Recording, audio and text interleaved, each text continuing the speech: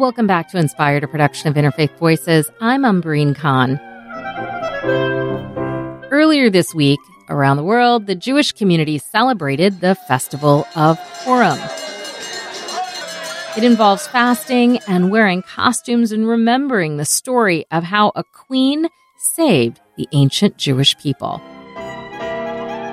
But first, a little history with American University religion professor Martin Oliver and Abigail Pogrebin, the author of My Jewish Year, 18 Holidays, One Wandering Jew. It's the 5th century BCE. You had a really bad king, a Persian king, who ruled the Jews in Babylon. Basically, he was oppressive. He didn't know that his wife was a Jew, and this is Queen Esther. And he had an advisor named Haman, or Haman. The king, Esther's husband, has allowed Haman to order the extermination of the Jews. So that's obviously pretty disturbing. We're essentially talking about the Holocaust of that time that was planned. Esther's uncle Mordecai comes to her and says, please intervene. She's afraid. She's like, I don't know, right? At that point, it was life-threatening to go before the king when you had not been summoned. If you speak to the king without being invited, you could die. He says, you've been put here perhaps for this very reason. Esther is fortified by this, but still afraid. She had to prepare to go to her husband, who might kill her. And she was basically saying to her people, fast with me, prepare with me, stand with me as I go forth to do this thing that only I can do because of my relationship with him. And she does it. She goes to the king and says, this edict can't go through. You can't wipe out my people. I think what's powerful about this holiday, maybe we haven't been asked to save a people. Maybe we haven't been asked to save lives. But there have been moments, undoubtedly, I think for all of us, when we are basically called to act, to be courageous, to take a role or a leadership position that we didn't necessarily welcome or seek. And the question is, do we rise to it? Do we rise to that moment, or do we shy away from it? Do we run from it? She didn't. She definitely paused. She actually said, not me. I'm not your woman. I'm not the one to do this. There was no question that she's struggling, and that's part of what we fast for, is to sort of back her up, if we're talking in contemporary language. And the fact that she takes that leap, when have we had to do the thing that felt uncomfortable and said, I'm going to do it anyway. I'm going to take that risk. These days, the holiday of Purim is celebrated with a host of rituals that emphasize the importance of women's voices and agency. For example, it's a tradition for women to read the Megillah, the biblical book of Esther. Ruth Friedman says that the fast of Esther also resonates in today's modern culture. Friedman holds an important title herself at Ohev Shalom, the National Synagogue in Washington, D.C. She is the Maharat, which means she's a spiritual leader and legal authority in the Jewish state. In fact, she was part of the first class of Orthodox women to be ordained and receive this title. She serves her community in a number of ways, overseeing the conversion program, operations of the community mikvah, and much more. She is also a proud member of the Washington Board of Rabbis and sits on the executive committee of the board of the International Rabbinic Fellowship. Friedman wrote about Esther and the Me Too movement in an opinion editorial back in 2018 for the Washington Post. And in that, she argued there's another woman in the story who also deserves a second look. The story of Esther contains two women, Esther being one of them, the more well-known, and then Vashti, who only appears in the first chapter, the king's Ahasuerus' first wife. And traditionally, Esther is very appropriately seen, of course, as the hero of the story, but they're actually total opposites. Vashti is summoned by the king during a time of feasting to dance before him and display her beauty before him and his officers. And we can infer what that probably meant. What did that mean? Probably in a more sexual, perhaps nude way, though the text does not explicitly describe it in that way. And she refuses. And this refusal alerts one of the king's officers to be very fearful that the story that she refused her husband's demands would spread throughout the kingdom, and all of a sudden women are going to stop obeying their husbands. And so they issue a decree that Vashti must be banned and that women from now on have to be obedient to their husbands. So it sort of it's a narrative that in some ways has come full circle, because Esther is seen as the hero, which she absolutely is, but she is the woman who is taken as a young virgin into the king's harem and then selected to be queen. That she has no choice. She is completely passive in that, and she is taken. And she has no agency over herself or her body, whereas Vashti is someone who stood up and said no and was subsequently banished.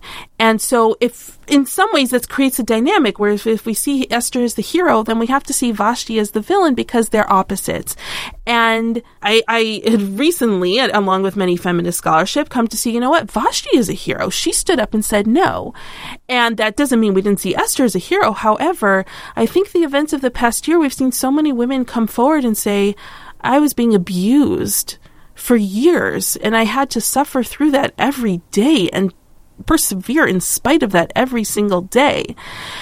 And that is really Esther's narrative. Esther has to be subject to all of these terrible things happening to her in the king's palace, and she doesn't have any agency over herself. She has no choice.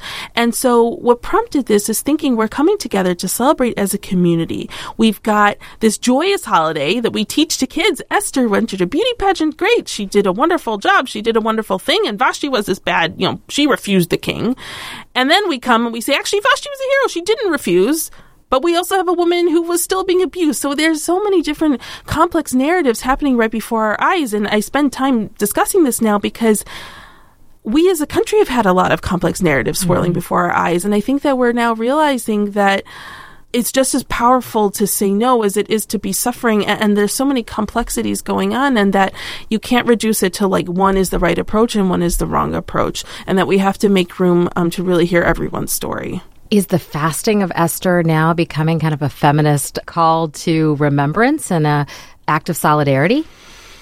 It certainly could be. I hadn't seen it or thought of it like that yet, but I could see that could certainly emerge as a possible theme, definitely. Yeah.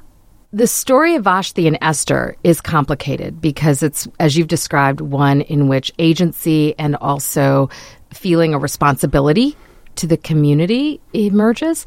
What application, what does this mean for women today who find themselves in situations where they may feel like they are in environments where they can't say no or they're forced to go along? And what inspiration in both Esther and Vashti's stories can women look to or find inspiration in?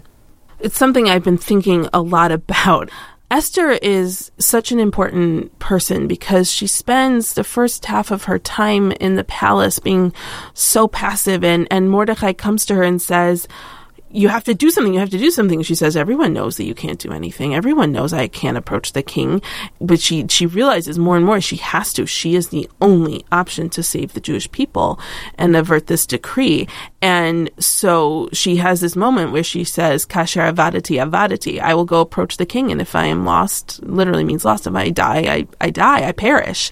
And it's her moment of saying, I have no choice, but it's an empowering moment in saying, yes, I have to do this. This is something that I absolutely have to do, and I will bear the consequences if I have to bear the consequences. And so that doesn't necessarily map out perfectly exactly onto what we're seeing today, but I think what we do see in common is that women tragically have spoken up, often at risk of their reputations, of their careers, etc.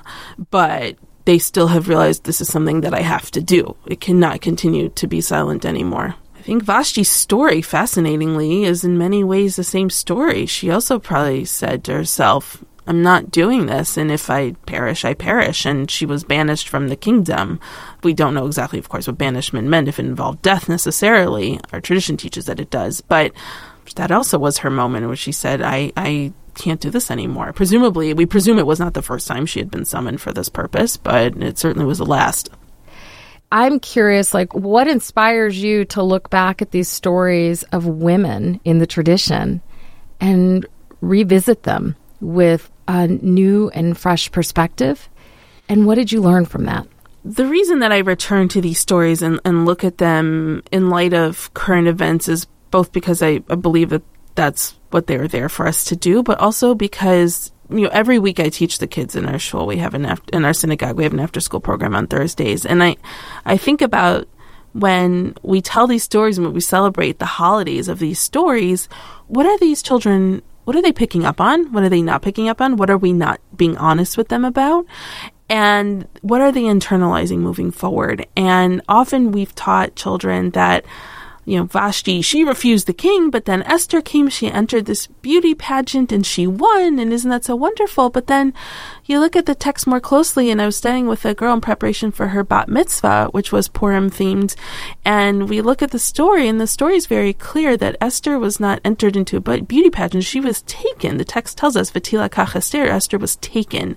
She was seized by the local authorities to be brought to the king's palace. And you realize, well, if we're speaking to kids about this story and we're saying a woman who was taken against her will, it was suddenly did it out of her own volition, she volunteered, that's very dangerous for moving forward. And what are they going to internalize and take with them about, sex, power, dynamics, all these types of things? And so I don't I don't necessarily teach all of those details, but I think it's something that we have to be very careful of, is what do we reduce and what do we change in a story in order to make it more palatable and easier to teach children. But, there are very big dangers with that also. And part of Purim involves dressing up, costumes, and, often children will dress up as the heroes of the story, Mordechai and Esther. And especially if you're dressing up as Esther, a little girl's dressing up as Esther, what is that representing?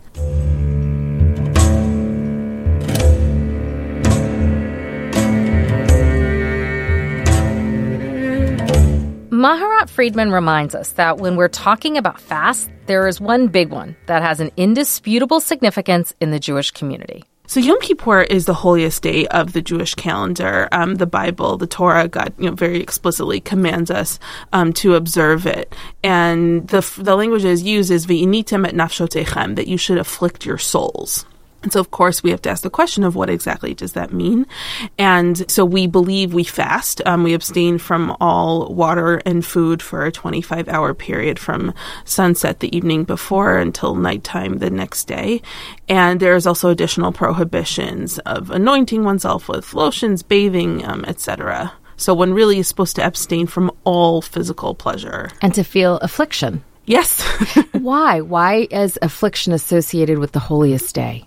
When we think about that, we think about that as in a very negative way.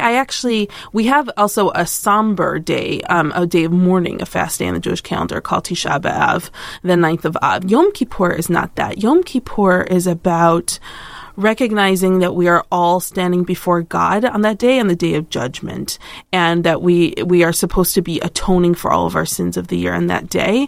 And so on the day in which we are supposed to so seriously recognize our own vulnerability in this world and beg God to forgive us, it's just not appropriate to engage in any physical activity.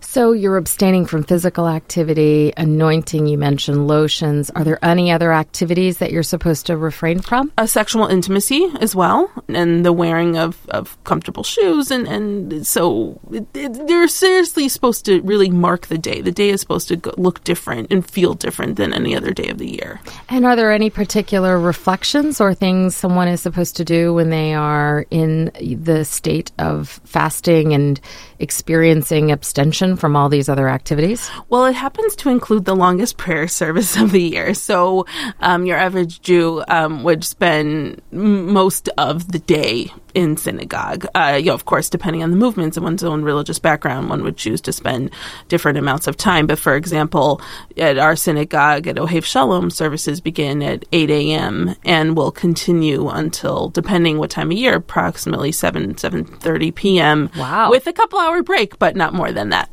But the complete prayer service, as is traditionally understood, does definitely consume the bulk of the day. And is there a communal aspect to it, or can you observe it by yourself? It's a fascinating question, because our rabbis teach us that part of our prayer service is that we all pass before God kivnei maron, which is understood to be either like sheep or like soldiers, which are counted individually. But we have this fascinating tension where we do that, but we come to services together to pray. So we're all coming together to pray as a community, but to be judged individually, which is one of the reasons I enjoy synagogue on Yom Kippur very much, is because you're having this very intense personal reflection on your past year and thinking about what you want for yourself moving forward, where you could have done better. But the reminder is that still, that process doesn't occur in a vacuum. No person exists in a vacuum, and that we're all really part of a community at the same time. I'm curious, is anyone exempted from or not supposed to fast during Yom Kippur?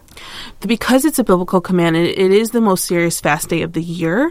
Certainly someone who is sick in a way that fasting would compromise their health in a serious way would be exempted from fasting. But the rabbis really do encourage everyone who is able to fast to fast. Thank you so much for being here. Thank you for having me.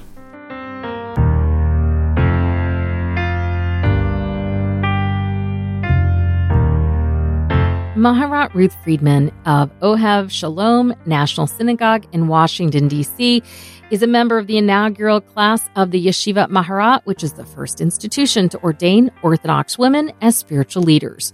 You can find a link to her Washington Post opinion editorial and her other writings on our website at interfaithradio.org. That's all for this week's show. If you missed any part, you can stream it online at interfaithradio.org. While you're there, you can also learn about us, read the show notes, sign up for our newsletter, and explore the archives. You can find our podcast on Apple Podcasts, Stitcher, or really the podcaster of your choice. Just search Interfaith Voices. And while you're there, help us out. Leave a rating and a review. It helps others find us. This week's episode was produced by Kimberly Winston and Kevin McCarthy. A special thanks to our founder, Maureen Fiedler, for her vision, and this week's music is from Blue Dot Sessions and Audio Binger. Inspired is a production of Interfaith Voices. We rely on the generous support of our listeners to bring you this show. Wherever you are, friends, stay safe, stay well, and stay connected. I'll see you next week. I'm your host, Umbreen Khan.